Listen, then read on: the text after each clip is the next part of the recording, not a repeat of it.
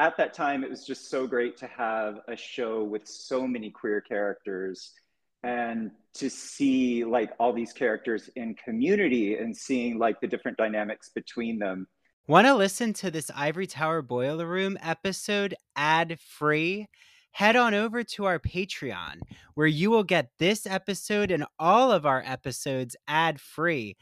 And you can see our video episode, including this one right now, where you'll see my beautiful face and the guest's beautiful face. Who doesn't love that? And I am so excited to announce that all of you can get a 1-week free trial on our Patreon. Join the ITBR professor level and you unlock all of Mary's True Crime and Academia Patreon episodes, our rewatch show, including Queer as Folk and Smash. You can even listen to us dissect Scream and The Exorcist. And I heard, rumor has it, that we have an upcoming Fall of the House of Usher episode. And yes, even a Saltburn episode, which is going to be quite riveting. So head to patreon.com/Ivory Tower Boiler Room, join the 1-week free trial, and see what you're missing out on. And while you're at it, please follow us on Instagram and TikTok at Ivory Tower Boiler Room. Rate, follow, and subscribe to us on Apple and Spotify podcasts. Thanks so much, and I hope that you enjoy all of our Ivory Tower Boiler Room episodes.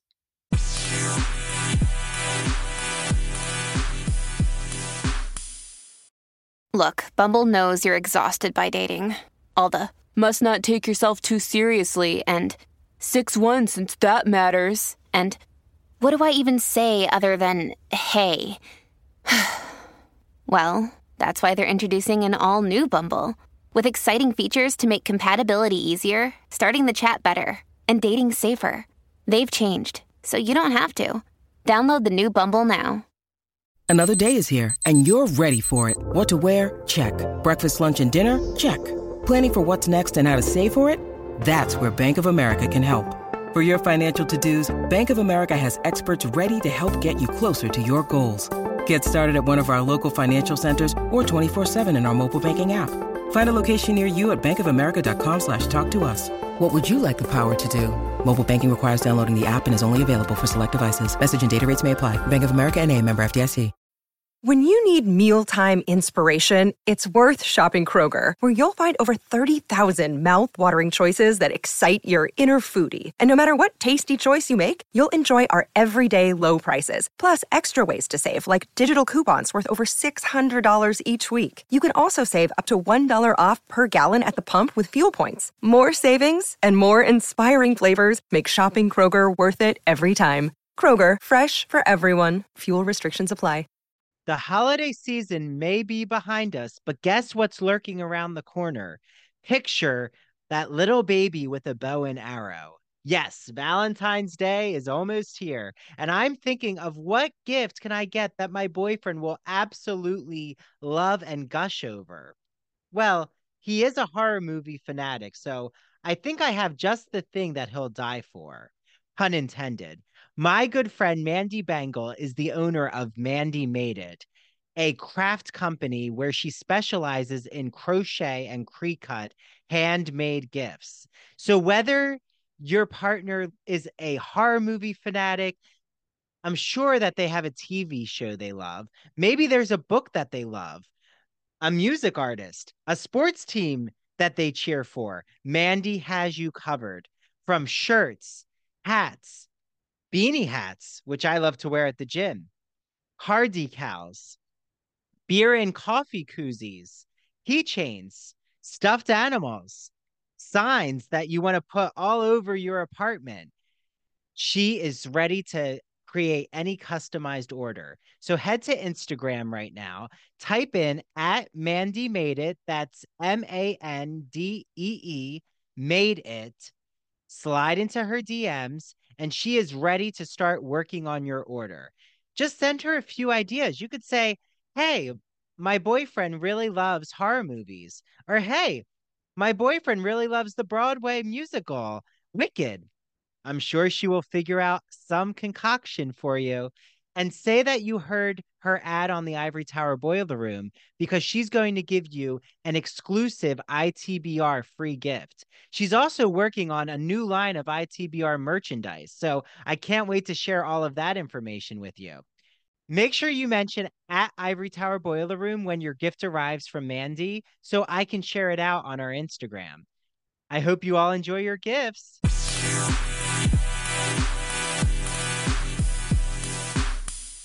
Hi, everyone. This is Dr. Andrew Rimby, and welcome back to ITBR Rewatches Queer as Folk. So I'm so excited to be joined for episode 9 with TQ Sims. So TQ is a writer, writes about, it says books, butts, and other gay stuff, which I just love. On his Instagram, and he's the author of the new novel Godspeed Lovers, which we'll get into a little later. You can follow him at t dot q dot sims. So TQ, welcome to the Queer as Folk Rewatch Show. Yeah, thanks for having me here. It's been a while since I've revisited this show, which is, sort of a mess, but still iconic to our Yeah. queer canon. And it was really fun watching this episode and revisiting it. Well, and episode 9 is called Daddy Dearest Sonny Boy. But Sonny Boy's in parentheses. So yeah, there's gonna be a lot of themes around like not only queer male daddies, but like a physical, Yeah, Brian's yeah, actual father relationship. So right away we get Emmett vigorously jerking off, and I think his screen name for this cyber sex space is use no, he's talking to someone whose name is use my whole 27. yeah. His And name is yeah, Pitts 9x6, which is like, yeah. as we I come to mean, find out, a very much an exaggeration. yeah, I mean 9x6. That's massive. Yeah, I don't uh, I'm just thinking if it could be 6 inches around. I don't know. Maybe. Yeah. Uh, but my first thought was, how can someone do this with one hand? I'm like, I don't think that actually is that physically possible, but who knows? It was the days of, AOL chat where you were using like the full keyboard, it wasn't like Grinder where we were just like with this tiny keyboard with our thumbs, and I guess I can confirm that it is possible to have a conversation with just one hand. Well, did you find like how long ago has it been since you saw Queer as Folk? Oh, wow. It has been that era. So, like early to mid 2000s. Hmm. Yeah, Oh, probably so you saw it 2003. when it came out. I saw it when the DVD of the first Mhm. season was released. My partner at the time bought it, and he was like, "I really love this show. I want you to watch it." And I remember watching it, and even at the time thinking like, "Oh, this is like really melodramatic in parts, and it's really, really kind of cheesy in parts." And I think in the future we're going to look back on this and cringe. But, you know, at that time, it was just so great to have a show with so many queer characters and to see like all these characters in community and seeing like the different dynamics between them. Uh, as I was rewatching the show recently for this podcast, it reminded me of so many friends that I had at that time. And that was just like a really sweet takeaway for me. It's like this show, it is kind of like a little time capsule Mhm. for us. Well, do you think that any show nowadays has captured that same appetite, or we're just in a totally different era Ooh. of LGBTQ representation? Yeah, I think we're in a totally different area of LGBTQ representation, especially with the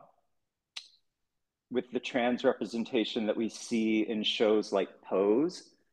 And I think there are some other really wonderful shows. I kind of liked the Queer as Folk reboot that aired on Peacock, or streamed on Peacock. Aired. I'm showing my age there, but I thought that was pretty well done. And I don't know if there is a show out there that's sort of like a perfect time capsule of this moment, because I feel like we're in this area or this era where the moment changes so quickly, Mhm. and it's hard for a TV show to sort of encapsulate all of that. We're so connected through social media, and there's so much information coming at us, and so many things change. Even the way that queer linguistics change, it happens so much faster than it used to just 20 years ago. So I don't know if there's a show that encapsulates this era quite as much as this version of Queer as Folk encapsulated that era. Yeah, I do think that I'll agree with Pose being a really cutting edge show that has been Mhm. released recently. But again, Pose is about the late 1980s or early 1990s, so it's Yeah, like a yeah, true. historical piece. True, true, true. But Euphoria has really captured like the young generation. It's almost their See, Degrassi. Yeah. I haven't watched that. So yeah, I'll put it on my list. Yeah, it's an interesting drug-induced high school show. That's where it has that Degrassi edge of like very Hmm. over the top of dynamics. But Oh. yeah, so I love everything you're just saying about revisiting Queer as Folk. It's almost as if it was a cozy blanket of just memories. I mean, I don't want to try to guess your age, but I'm assuming, you're not a millennial like myself. No, I'm 45 years old. Okay, so you're a Gen So X. yeah, Gen Gen Xer. X. Okay. Well, to this group, 45 would be like, you might as well have like gone to the moon and not never returned. I'm trying to think, is there anyone? No, maybe. How old is Michael's boyfriend in this? Like I 40? think, yeah, at least. Yeah, at least. So, and I think like at the time that was considered old, you know? And I don't think we look at 40s in the same way as we did back then.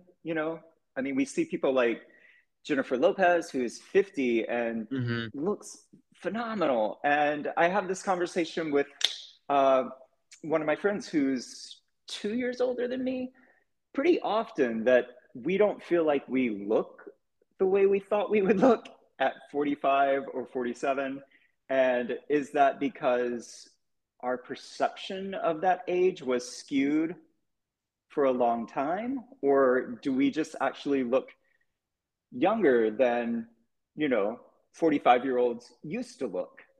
So, yeah, I don't Or know. it could just be the work that doctors are doing is just so advanced. Could be. Yeah. But I mean, we're taking better care of ourselves. We know to stay well, we hydrated. know more. Yeah, we know more about skin regimen and just Exactly. yeah, like the fit culture, the health is talked about all the time. So okay. So Emmett is, like I said, vigorously jerking off. Um, but then when this user says, "Can we hook up for real?" Just that fantasy element, Emmett looks so distraught. I mean, what did you think about the episode starting off with this cyberspace fantasy with Emmett? I feel like, starting off with the scene of someone like vigorously jerking off is like they're trying to get some shock value in. Mhm. And I'm sure at the time it really worked. Now it's a little bit cringe to just like start up with that. Uh, I thought it was funny that as soon as the guy wanted to meet up in person, and it was like, nope, logging out, which is what a lot of guys on Grindr now do. So we haven't progressed past that. In 20 Mhm. years, we're still sort of doing that same thing where, we want the fantasy to continue, and if there's no possibility of that happening, we just sort of duck out. Yeah, I've been watching The Fall of the House of Usher for an upcoming show. And I can't tell like you how many people have recommended that to me. oh yeah, well, definitely you should start watching. It's really Okay, good. I will. But there's this one character who, like, I don't want to spoil who it is, but she's like kind of the philosophical voice, I guess, the gothic Okay. voice. And she has this whole discussion about pure happiness or pure ecstasy. Um, Mm. it's always more exciting and invigorating right before the climax than when the climax happens. And I kind of feel Mm. like this show really encapsulates that message, which is like with Emmett, or like you said about fantasies. Sometimes just that imagining is more powerful than actually physically being, hooking up with this user or whoever this Yeah. person is that Emmett Yeah. eventually does meet. And we'll get into that. But do you think that's true that sometimes the fantasy, like as a writer, that what we love about arts and culture is the fantasy is sometimes just more can say more than we can in the actual moment? I think, yes. I think there's a lot of layers to that. I think, one of the reasons that we're attracted to a fantasy story, whether it's, a fantasy of someone that we have as we're talking to them online, or it's, a fantastical work of fiction that we're indulging in. I think there's a comfort and a safety in that fantasy. And then when it becomes real life, we have to make ourselves vulnerable. And Mm. we're not always great at doing that. It's very uncomfortable and it can be very painful. So, maybe we want to duck out, or maybe we want every sci-fi fantasy story that we read to be completely escapist and not have any reflections of our own world. But there's always that reflection of our own world. We're always holding up a mirror to ourselves anytime we're fantasizing. Uh, and we want to control the fantasy, but, you know, it's not always the best thing for us. It really doesn't encourage engaging in our lives as much as just sort of embracing that vulnerability. Mm. No, so well put. I mean, I am in a new, dating relationship, but with someone I've known for a long time, for 11 Oh, years.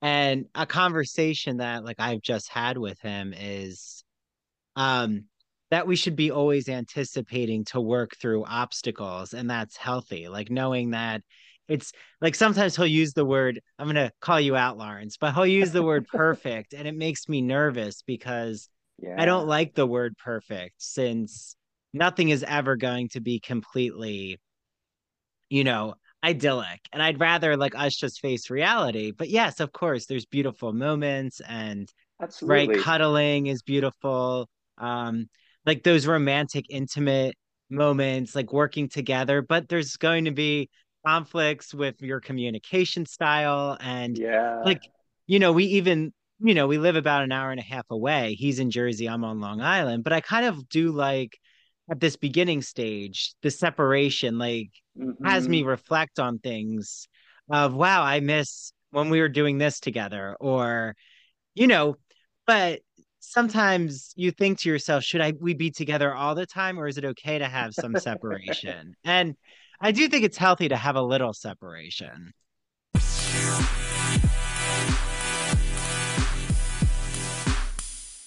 Are you a fan of LGBTQ plus books, plays, movies, TV shows? Well, then I have the magazine for you. It's called The Gay and Lesbian Review. The GNLR is a bi-monthly magazine of history, culture, and politics that publishes essays in a wide range of disciplines, as well as a slew of reviews of books, plays, and movies. Each issue brings you consistently intelligent, lively, thought-provoking articles focused on a unifying theme, and it brings together the leading minds on the topic. So I just had on Dr. Richard Schneider Jr., the founder and editor-in-chief of the GNLR. For the GNLR's 30th anniversary, happy birthday, GNLR, Dr. Richard Schneider talked about their special volume called Outer Appearances, More Faces from the Annals of the GNLR, illustrations by Charles Heffling.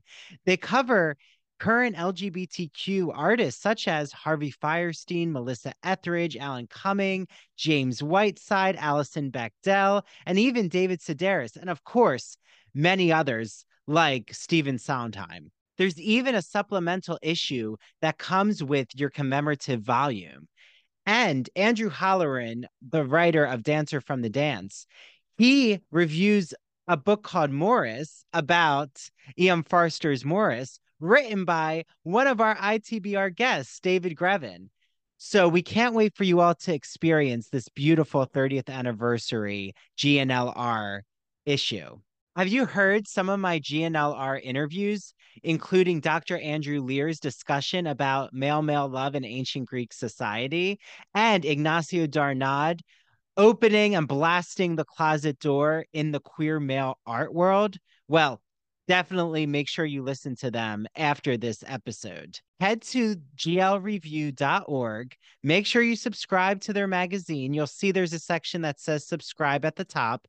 Enter the promo code ITBR50. That's ITBR50 to receive 50% off. 50% off any print or digital subscription. Enjoy your reading. Hi, this is Dr. Andrew Rimby, and I'm really excited to talk to you all about one of our ITBR sponsors, Broadview Press. Broadview Press is an independent academic publisher in the humanities that produces high-quality, pedagogically useful books for use in university and college classrooms. They publish mainly in English studies, writing, philosophy, and history. They are always publishing with an eye towards diversity, building a strong list of titles from women, people of color, and authors from other marginalized groups. If you haven't heard my Broadview Press interviews, you need to. Recently, I just had on Dr. Shannon Day, who talked about her book, Beyond the Binary, Thinking About Sex and Gender. And in the summer, I had on Dr. Jason Holt, who gave us all a comprehensive history of what it means to be a philosopher who studies sporting culture. And of course, we went back to ancient Greek literature, mythology, history to look at the roots of athleticism. And last year, I had on Dr. Jeffrey Andrew Weinstock, who's actually going to be coming on the podcast soon to give his thoughts on the new Fall of the House of Usher Netflix series. He talked all about pop culture for beginners. And Broadview Press is offering an exclusive discount because of our sponsorship. So head to broadviewpress.com where you're going to see such a wide range of literature. Use the code Ivory Tower, IVORYTOWER for 20% off site-wide all of their books. Again, it's broadviewpress.com. Enjoy your reading.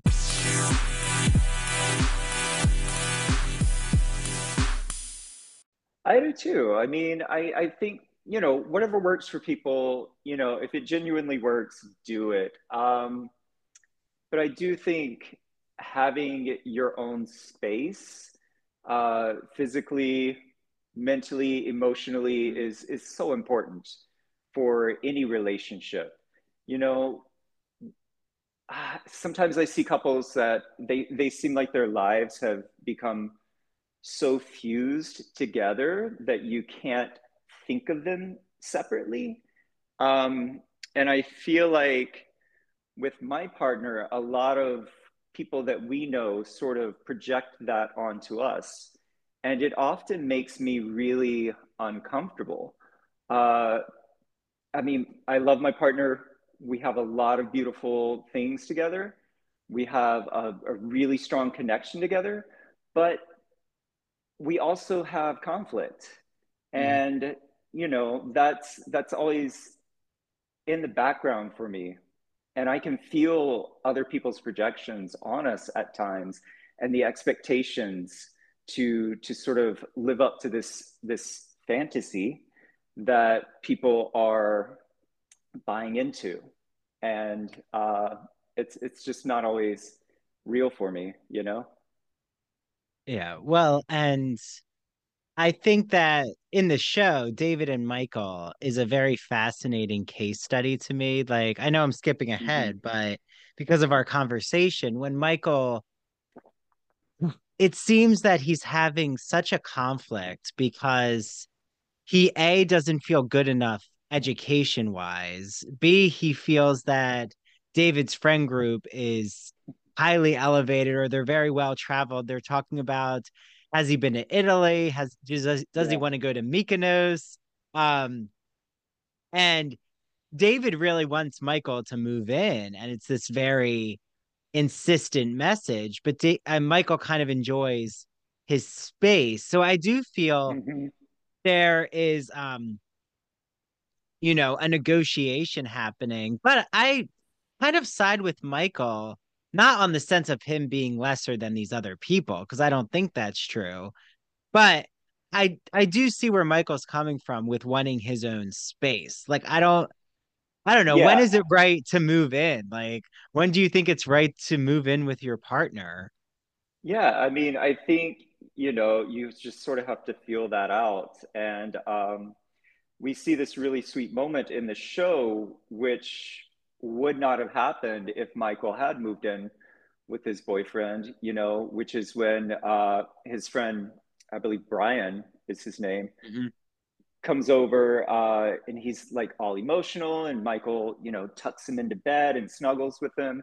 And mhm. it's like this really sweet moment of friendship. I mean, there's a little bit of that, like, will they or won't they, that, Yeah. a lot of dramas have, but it's this really sweet moment which you realize would not have happened if Michael had moved in with his boyfriend.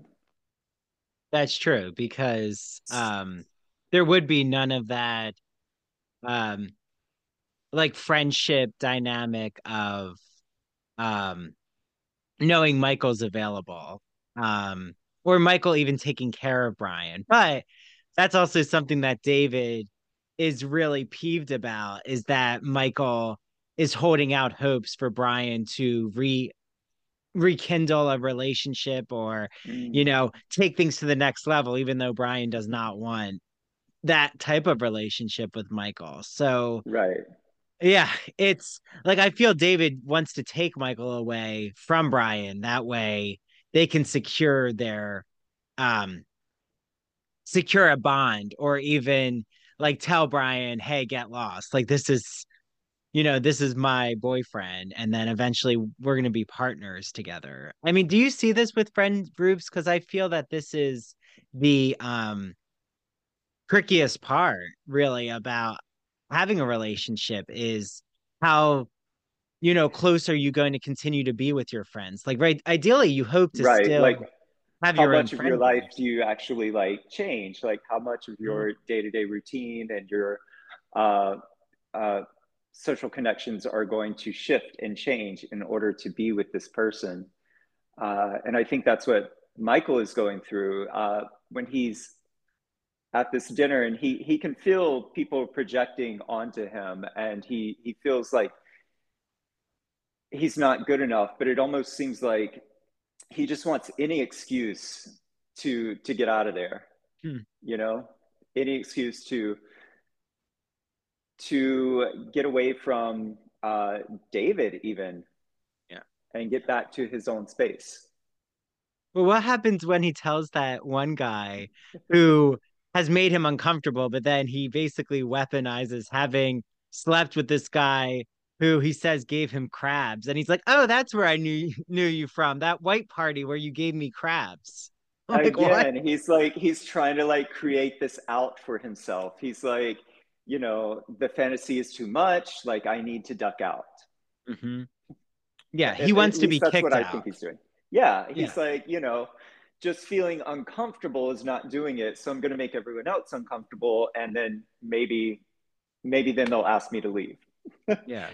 Well, and David is putting, I mean, as this gets progresses, I think you already see it. David is really invested. Like I feel is willing to look past those tense moments to try to show that he really does care about Michael. I mean, Hmm. David does seem like such a catch. I'm like, He Michael, does. what are Like you I don't see, doing? yeah, right? Like what's the problem? He's very attractive. He seems like he wants to take care of Michael in so many ways, like what is the problem?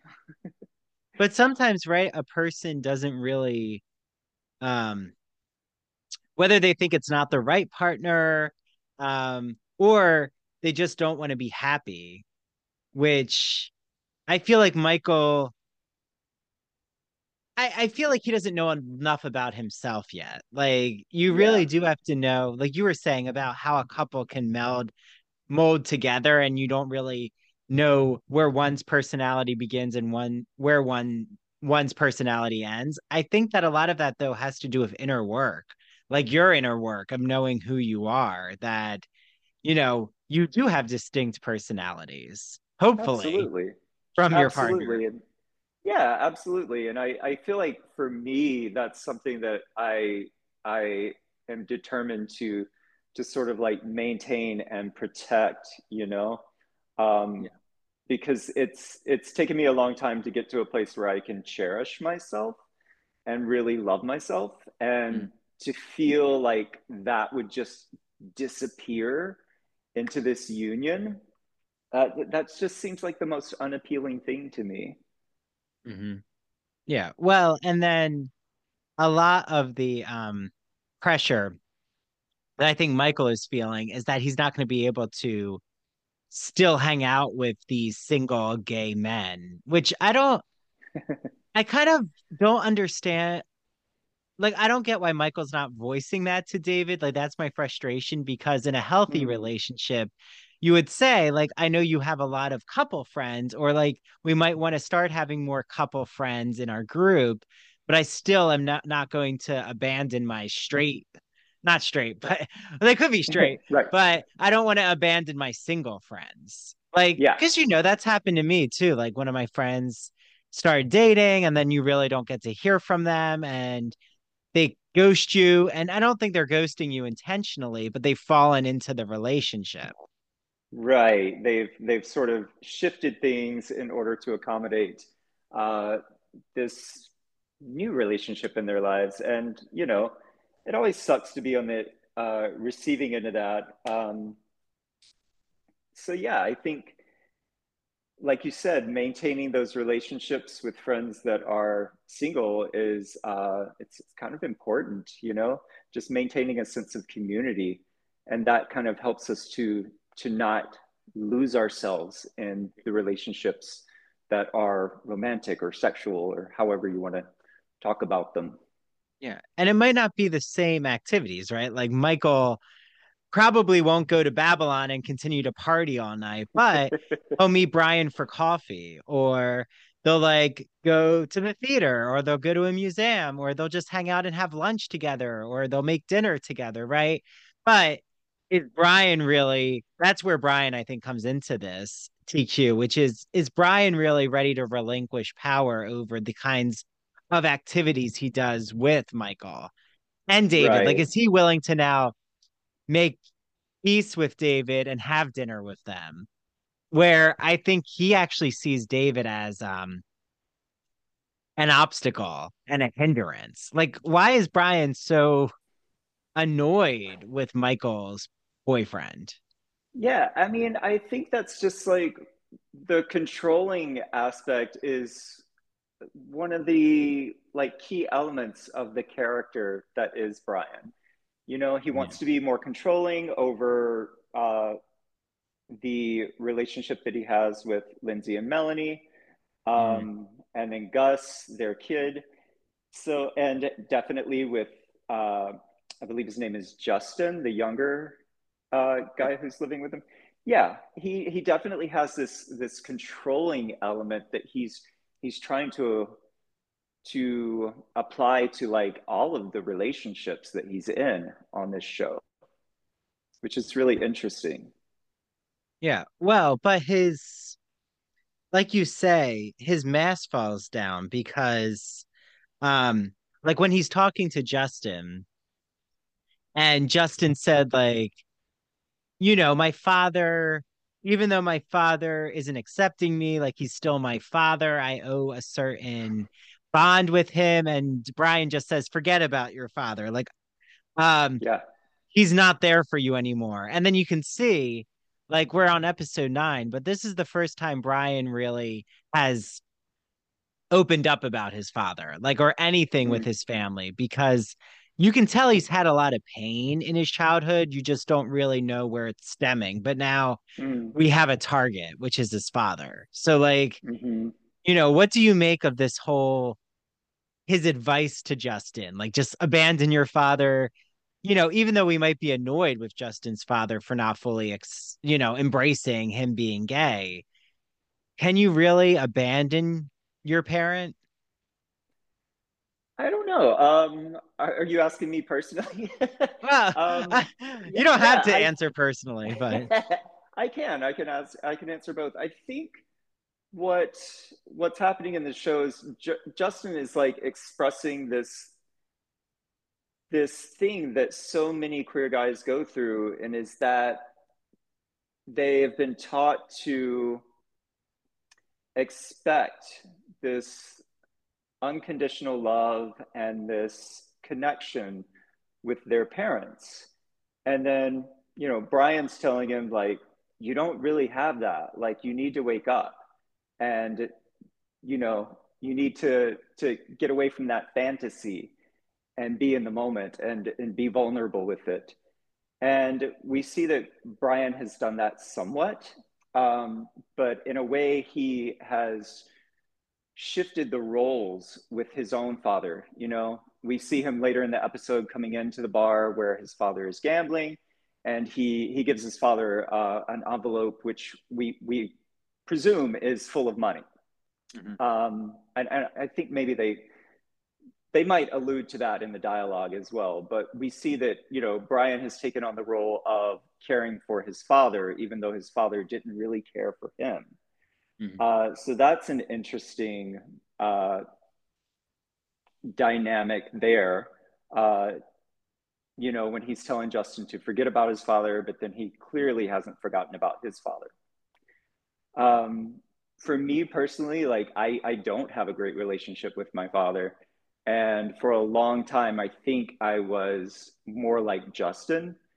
Like I had this fantasy, this hope that, there would be this deeper connection, that there would be this interest shown in my life. And over the past probably 5 years, I've just come to terms with that's it's not there, you know? Um, and I can put forth all this effort and this energy trying to connect with this person who clearly doesn't really want to connect, just wants to tolerate me at the best, at the most. And I realized when I don't focus on that, and when I sort of accept that it's just not there, I feel better about myself. Like, I feel better about myself as a person. I feel like I can love my friends and my family that I do have a lot more openly. Do you feel like you've had to, this is too personal, please, you don't have to answer, It's but okay.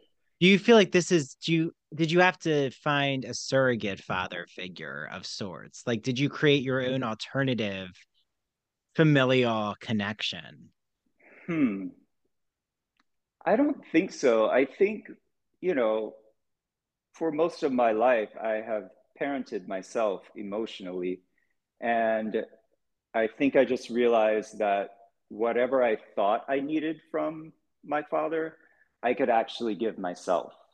Mm. And that felt really empowering. Well, and I think that's where Brian is when he comes off as egotistical or he's come off as narcissistic. Um, he wants to be in control of his narrative and wants to be in control of his decisions. And a lot of that, I'm assuming, is because of rejection and his family not being there for him. Um, Mm. but when he returns to see his father, um, it's almost, I mean, what's that saying about like if you like the definition of insanity is doing the same thing twice and expecting different Right, results. I feel that right. that's a good example of what happens with Brian and his father is he really thinks that, oh, this time it's going to be different. My father's not going to ask for money. Like he's going to actually care about my life. But instead, like his father is just gambling, he has an Just alcohol dependency and it's just the same cycle. yeah, and he's asking him about girls, and it's clear that he doesn't really know anything about him. Yeah. And Yeah, Brian doesn't really want to correct the record because it seems like his connection with his father is not that deep, like where he doesn't really need to open up yeah, about his sexuality. He just decided this is, yeah, this is who I am to my father, and that's enough. Like, but again, yeah. like you said, he does cry. And I think that that's a really important moment for Brian. Like when you said Michael's comforting him. And again, I think that's where the bond between Michael and Brian, they've known each other since they were in high school, or even I think Mm, middle school.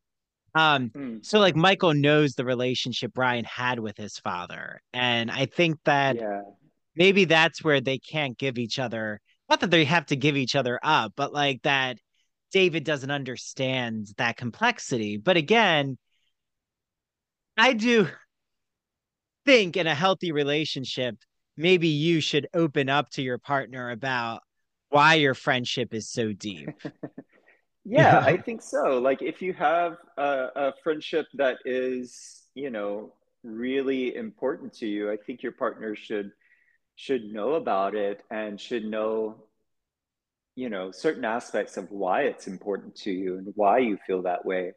I think that's key to having a strong relationship, is having someone who understands why your other relationships are strong. Yeah. So before we enter into the realm of the cyber sex again, just because this is such an interesting topic, and with the title of our episode, the whole like Sonny boy or daddy dearest, like it's interesting to me that Brian, even with Gus, the baby, he's like, you know, we'll say Sonny boy, like he repeats these things that his father, we then learn, calls him, but he's kind of Huh. recreating a narrative of healthy father-son relationships in a way. Mm, And um, I just wonder, father-son relationships are so complex in my opinion. Um, and with like queer men, it's usually like a Debbie is a good example. Like you get that P flag mom, or like, oh, the mother always shows up and is yeah. supportive. And like the father, there's this complicated nuance with the queer son and the father. I mean, Mm, my case is different. Like my parents are both equally very supportive, and I'm very, thankful for that. Um, but why do you think father son? It's just not even queer relationships. I feel like even a straight son and the father, there's just a lot of unanswered yeah. narratives in our culture about father and son relationships.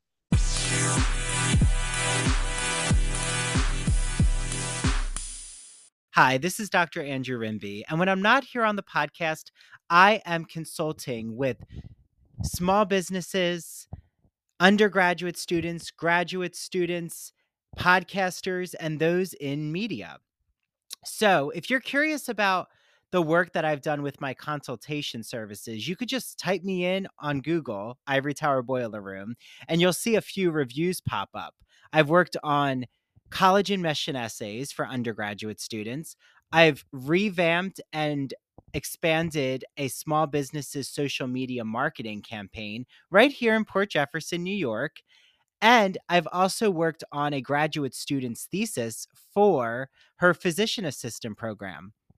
So if you want to seek me out or inquire about my consultation services, just email me. That's the easiest way to reach me at ivorytowerboilerroom@gmail.com. That's easy to remember. And 'tis the season for college admission essays, both undergraduate and graduate, thesis writing, dissertation writing. Do you want to create a podcast and you don't know where to begin? Media work, how to open a TikTok, how to start creating videos on TikTok, what to do with your Instagram. All of that I have done. So just reach out to me. I am here in Port Jefferson, New York, on Long Island, in one of my favorite stores. It is the Soapbox NY, a Bath and Body boutique. I'm here with one of the co-owners, Janine. Hi, Janine. Hi, Andrew. How are you? Thank you. Good. So I know you have many winter scents to walk us through. So let's Yes. get started. This is from company Michelle Design Works, another one of our favorites. Room spray that you can use any room in your house, just kind of freshens up the room a bit. And what is this by Michelle Design Also by Works? Michelle Design Works is Winter Blooms, one of their new scents this holiday season. It's great. It's a hand wash. You can use it in your kitchen or your bathroom. And then here's something to follow it up with. Exactly. It's a hand and body lotion. And then what is this beautiful decorative candle here? One of our favorites that we actually sell all year round because it's so popular. This is the scent of Fraser Fir by Times. I think I'm becoming addicted to it. Yes, I think you are because you already own one, I believe. I own one, and it is a decorative candle for me because I'm about to open it, but it's just in such I know the packaging a beautiful is, package. I don't know what's better, the packaging or the scent. I'm using it as a wonderful. holiday decoration. So Cool. I'll get to the candle eventually, Yes, everyone. you will.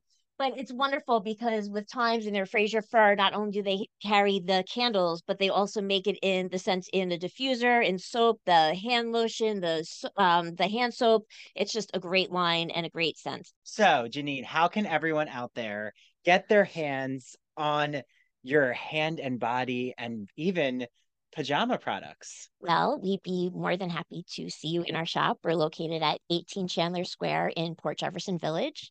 You could always call us to place an order. We're happy to ship to you. Our phone number is 631-509-1424.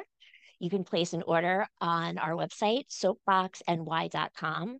And you could also find us on Instagram or TikTok at the Soapbox NY.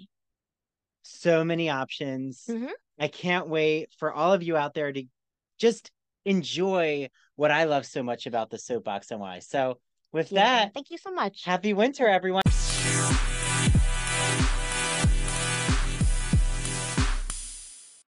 Yeah, I mean, it's just the patriarchal expression or expectation for a man to sort of seize their power. And I think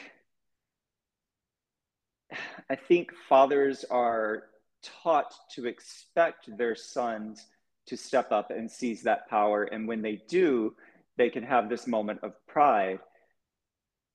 And when a son is queer, because of the societal projections onto queerness, the father can't see that son as stepping up and seizing power because he has already diminished their own son by thinking that by being queer, he is less than a man. So I hope that was clear. It's kind of like working through the words. Okay, great. So yeah, I think that's why father-son relationships are so complicated, especially for queer folk, is just because of the expectations that a patriarchal society puts on both queer sons and on fathers. Yeah.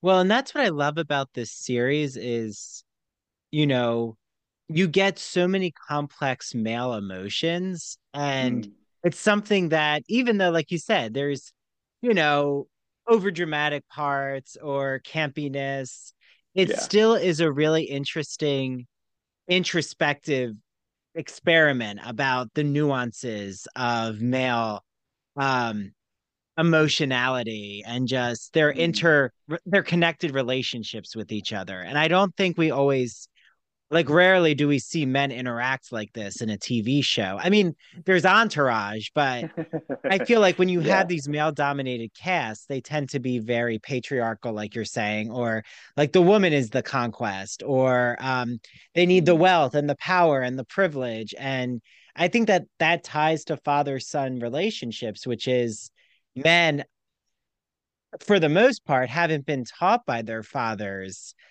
how to show Mm. nurturing and care unless it's in Absolutely. the realm of power and prestige, Right. Yeah. you know, I or a father's agree.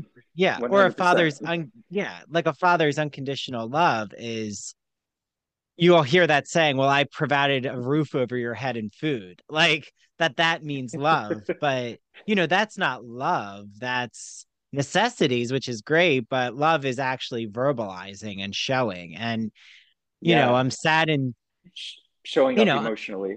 showing up emotionally. And you know I have that with my father, and we do talk a lot about, we'll even say love in our messages with each other. But my father Oh, also lost his father when um my dad was oh no, a late in middle school, I think so. oh, So I think my father also, is so committed to really showing up and us yeah. having that dynamic together. But I'm Yeah. sad. I'm saddened to hear about your relationship with your father, Oh, TQ. yeah. I get that a lot, and I always say, please don't be sad about it because I'm much happier now. I'm Yeah. really so much happier now. Well, I think we like to believe that family, like I always say, just because you're family doesn't mean um it's a healthy or a Right. relationship that's going to empower and uplift you. So yeah, in your situation, you have a whole community around you that you've, Yeah. cultivated, and it doesn't have to come from genealogy or bloodlines. I mean, yeah. Absolutely. So thank you for opening up about that. I think it's Yeah. Thanks. something Thanks that, for holding space for me too. yeah, but I think it's something that this episode really does well is the um parental connections, or even how Brian, like, what did you think about what Brian, his role is with Lindsay and Melanie, like how he sees his son, even though Lindsay and Melanie are Yeah. Gus's Yeah. mothers. Yeah. I totally got their frustration over that whole dynamic. And, Mhm. I guess we'll see how it plays out in future episodes, but I could totally relate to them. And it broke my heart a bit to see um, Brian behave in that way and refuse to sign the adoption papers because that was something that, he had seen that Melanie needed in order to be there for Gus. And like that just felt like such a dick move for Brian. Um, so yeah, I could totally side with Melanie and Lindsay there. Yeah. Well, and Brian doesn't decide um that he'll refuse to sign these guardianship papers, right? Like you said, Melanie can finally Yeah, become a legal guardian to Gus until after he sees his father. So like I was interpreting it as, I have a chance with my son. Like this is my chance to right the wrongs of what I didn't receive from my dad. Like I'm going to be um the right, ultimate father, even though right. it's not that situation though. That's kind of what was so frustrating about it to me. It was like he needed a document, like a piece of paper to prove that he was Gus's father, Mhm. even though that same piece of paper would prove that Melanie was not Gus's mother. And Mhm. Melanie lives in Gus's house, like she is caring for him. Brian is not. He's out partying. He's obviously going to be that dad who like comes in every now and then. And Melanie and Lindsay are okay with that. So like for him to like not sign that adoption paper was just so frustrating to me. Yeah. So So it's frustrating. almost as if he's using Gus as an accessory. Yeah, yeah. He's again exerting that control that he needs to have over every relationship. Yeah. Well, and like I do remember though when Lindsay and Melanie they think that he's going to relinquish that control and they say Gus Mm. is finally ours.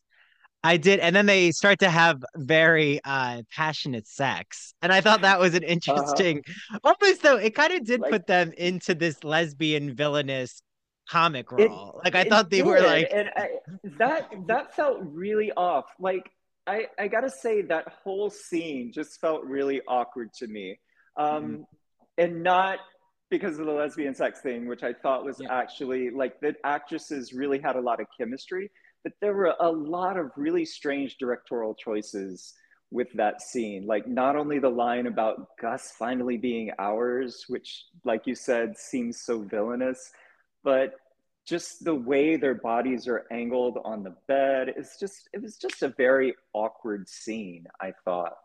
yeah. I almost thought it could have been Poison Ivy and Harley Quinn or something. Like it was just very like it almost was this cartoon villains. Yeah, Uh, yeah, it didn't seem to fit with the rest of their story. And then you had like that off-brand Melissa Etheridge song soundtracking their lovemaking, which was just like, what is this scene? It seems like somebody else directed this one scene and slipped it into the episode somehow. Yeah, yeah. I mean, even with all of that, I still give credit to the show that they incorporate such a um central role to Lindsay and Melanie because there are so many men that like at yeah, least there is like a queer female um yeah. And I gotta perspective. say that those actresses, they have a lot of chemistry. Like when they are kissing, I was like, Hmm. wow, like this is kind of hot. They're like really, really, really portraying two people in love, engaged, and connecting. It was like they're really, really powerful as Yeah, actresses, and the characters are really interesting. their arc is very compelling. But Okay. I don't want to spoil Hmm. it for everyone Right, because right, right.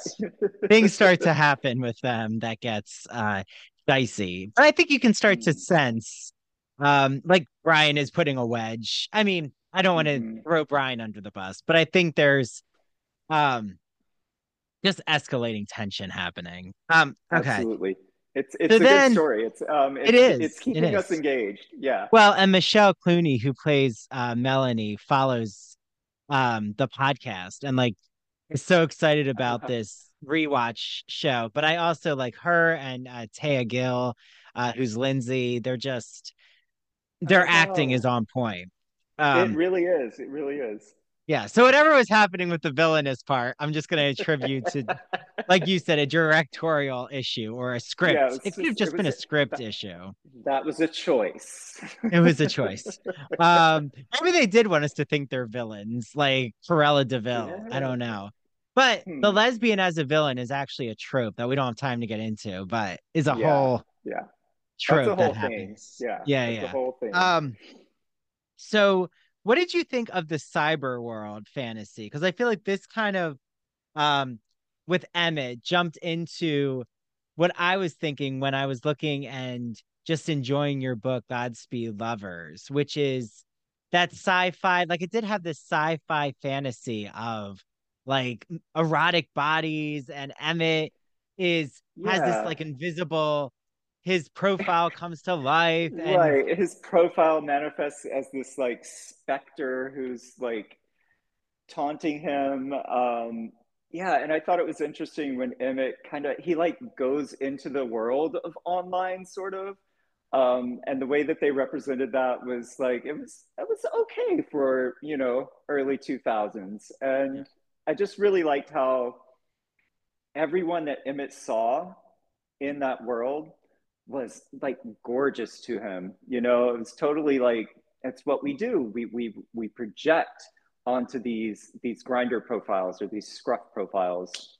At that time, I guess it was like an AOL profile, but we project like these ideas of who this person is. We create this fantasy.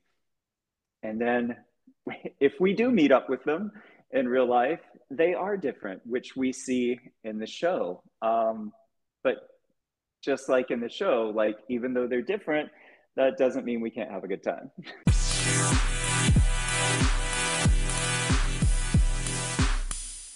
Imagine that you're riding the Turner Classic Movie Great Movie Ride in Hollywood studios. It's in the 1990s. As you're journeying through the Great Movie Ride, you pass the Wizard of Oz, where all of a sudden you see the Wicked Witch of the West ascend into Munchkinland in a cloud of smoke and flames. Well, that's the memory I have with the Great Movie Ride in classic cinema when I was at Disney in the 1990s as a young boy. And ever since that, I was hooked on classic cinema.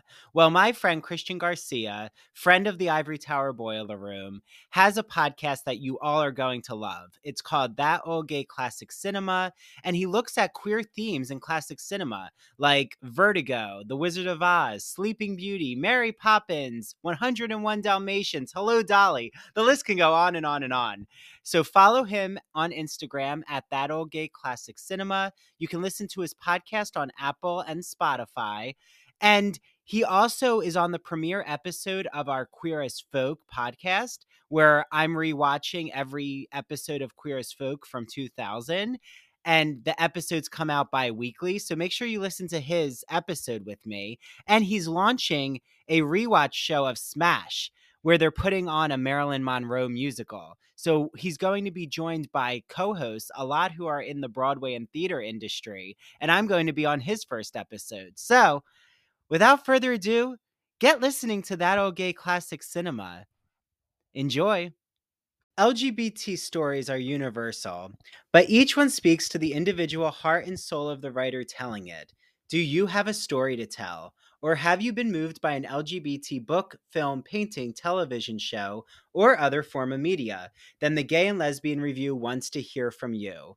The GNLR believes in bringing awareness to queer art and artists through reviews, commentary, and thought pieces in which the author relates their personal lives to a particular piece of art, a novel, a movie.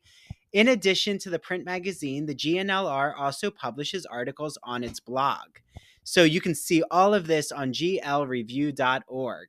That's glreview.org. Remember, you get 50% off your subscription of the GL Review magazine when you use the promo code ITBR50. That's 50% off your print or digital subscription when you use promo code ITBR50.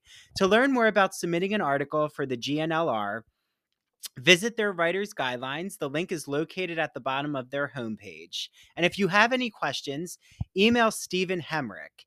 That's STEPHENHEMRICK@glreview.org. The GNLR and its readers can't wait to see what you have to say.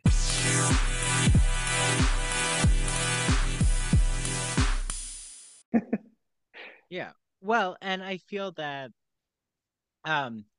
having met so many, like including yourself, TQ, like I knowing you from like the Instagram world, Right. but then like having these in-depth conversations, I always find it so refreshing to like dig deep and like there isn't just that fantasy image of what our photographs say about us. But you're right. I think that we do that on social media. Some people really fall for the spectacle of social media, but there, is a heartbeat to this person. Like this is not absolutely. just fantastical images. But sometimes people just want that, like Emmett.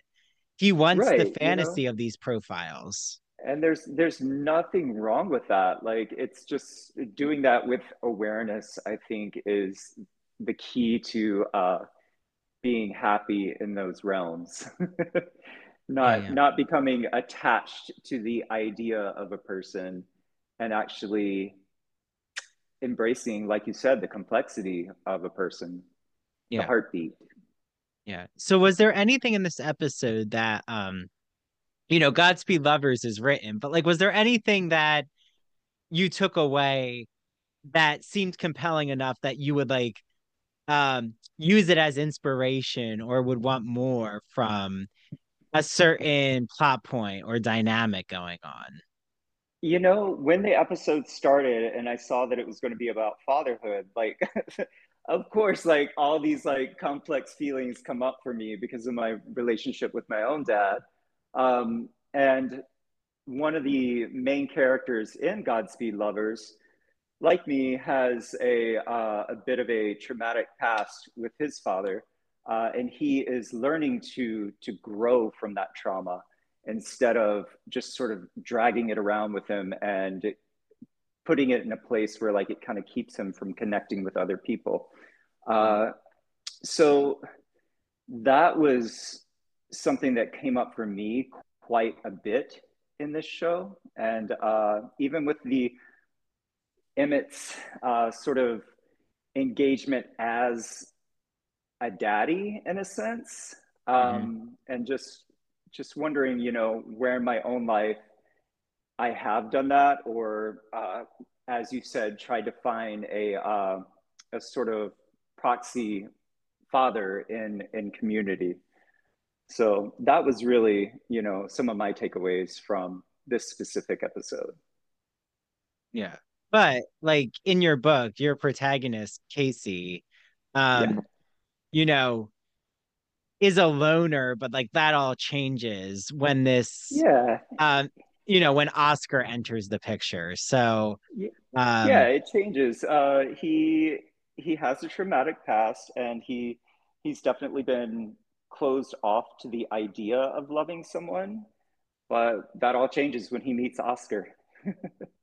yeah, well, and like for the future of these storylines in Queer as Folk, like who um do you think that Brian, Michael, I mean, I actually every time I return to this show and I'm like talking with a new guest, I actually think Uh-huh. that Justin, even though he's the youngest, is actually one of the most like knows his voice the best in terms of what he wants. Um, Hmm. like he just has this. I think it might just even be that rebellious nature that we get with him. Um, like he's going to do what he wants artistically. But who do you think is going to have the most drastic arc as a character from what you saw in this episode? From what I saw in this episode, it seems like Brian will. To Mhm. me, I mean, they're setting him up as someone who is so controlling that, you know, I see him in later episodes sort of relinquishing that control in order to open to love. So he doesn't have such a tight grip on people, so that he can actually open up more.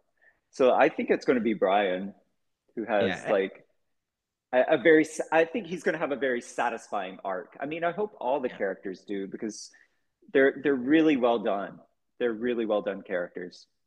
yeah. Well, and I think we're all thirsting and eager for vulnerability from Brian. Like we want the Exactly. mask to continue to fall. So I think him just, you know, how upset he was seeing his father just is the tip of the iceberg Yeah, it's with just the his tip of the emotions. iceberg. And I think the mask is not only going to fall, it's going to crumble. He's not going to be able to put it back on again. I think, you know, Yeah. I, and I mean, he's one of the central characters. So, like, that makes sense to me, you Mhm. know? Yeah, so we'll see where that all goes with, Yeah. episode 10. But I want everyone out there. So TQ, how can they follow you? Like I mentioned your Instagram, but I know you Yeah. also have a link tree on your Instagram. So where can they get their hands on Godspeed Lovers? Yeah, I've got it right here, so you can see the gorgeous cover, which was done by Joelle Luna, my friend, and incredibly talented artist. And you can buy this at theloversuniverse.com. It's also available on most online booksellers if you want to get the ebook. Follow me on Insta or TikTok at t.q.sims, Sims. And yeah, find me, stay connected. Great. Okay. Well, also, yeah, I saw it was on Barnes and Noble. So Godspeed Yeah. Lovers is anywhere books are sold. So this has been great. And again, right, when you come and sit down, you never know the complexity of depth of emotions, but something always Pandora's box is released. Yeah, right on. Yeah, Yeah. thanks for creating this space where I could talk about these things. And I think it's really, really great that you're bringing on lots of different authors and artists who can connect this really important work in our queer canon to what they're doing right now. So, like, I really appreciate that, Andrew. Thank you. Thank you. Well, and it might be part of my manifesting queer as folk as a musical eventually. I don't know. Maybe a play. Maybe a I'm play. I don't there. know. I'm there. Yeah, I mean there are like Babylon could have some really interesting numbers. Absolutely. Yeah. Yeah. Well, thank you, TQ, and everyone out there. Make sure you follow TQ on Instagram, t.q.sims. Um, and yeah, I'll be in touch with you, TQ. And until next time, everyone, until episode 10. Okay, bye, TQ. Bye, Andrew. Thank you.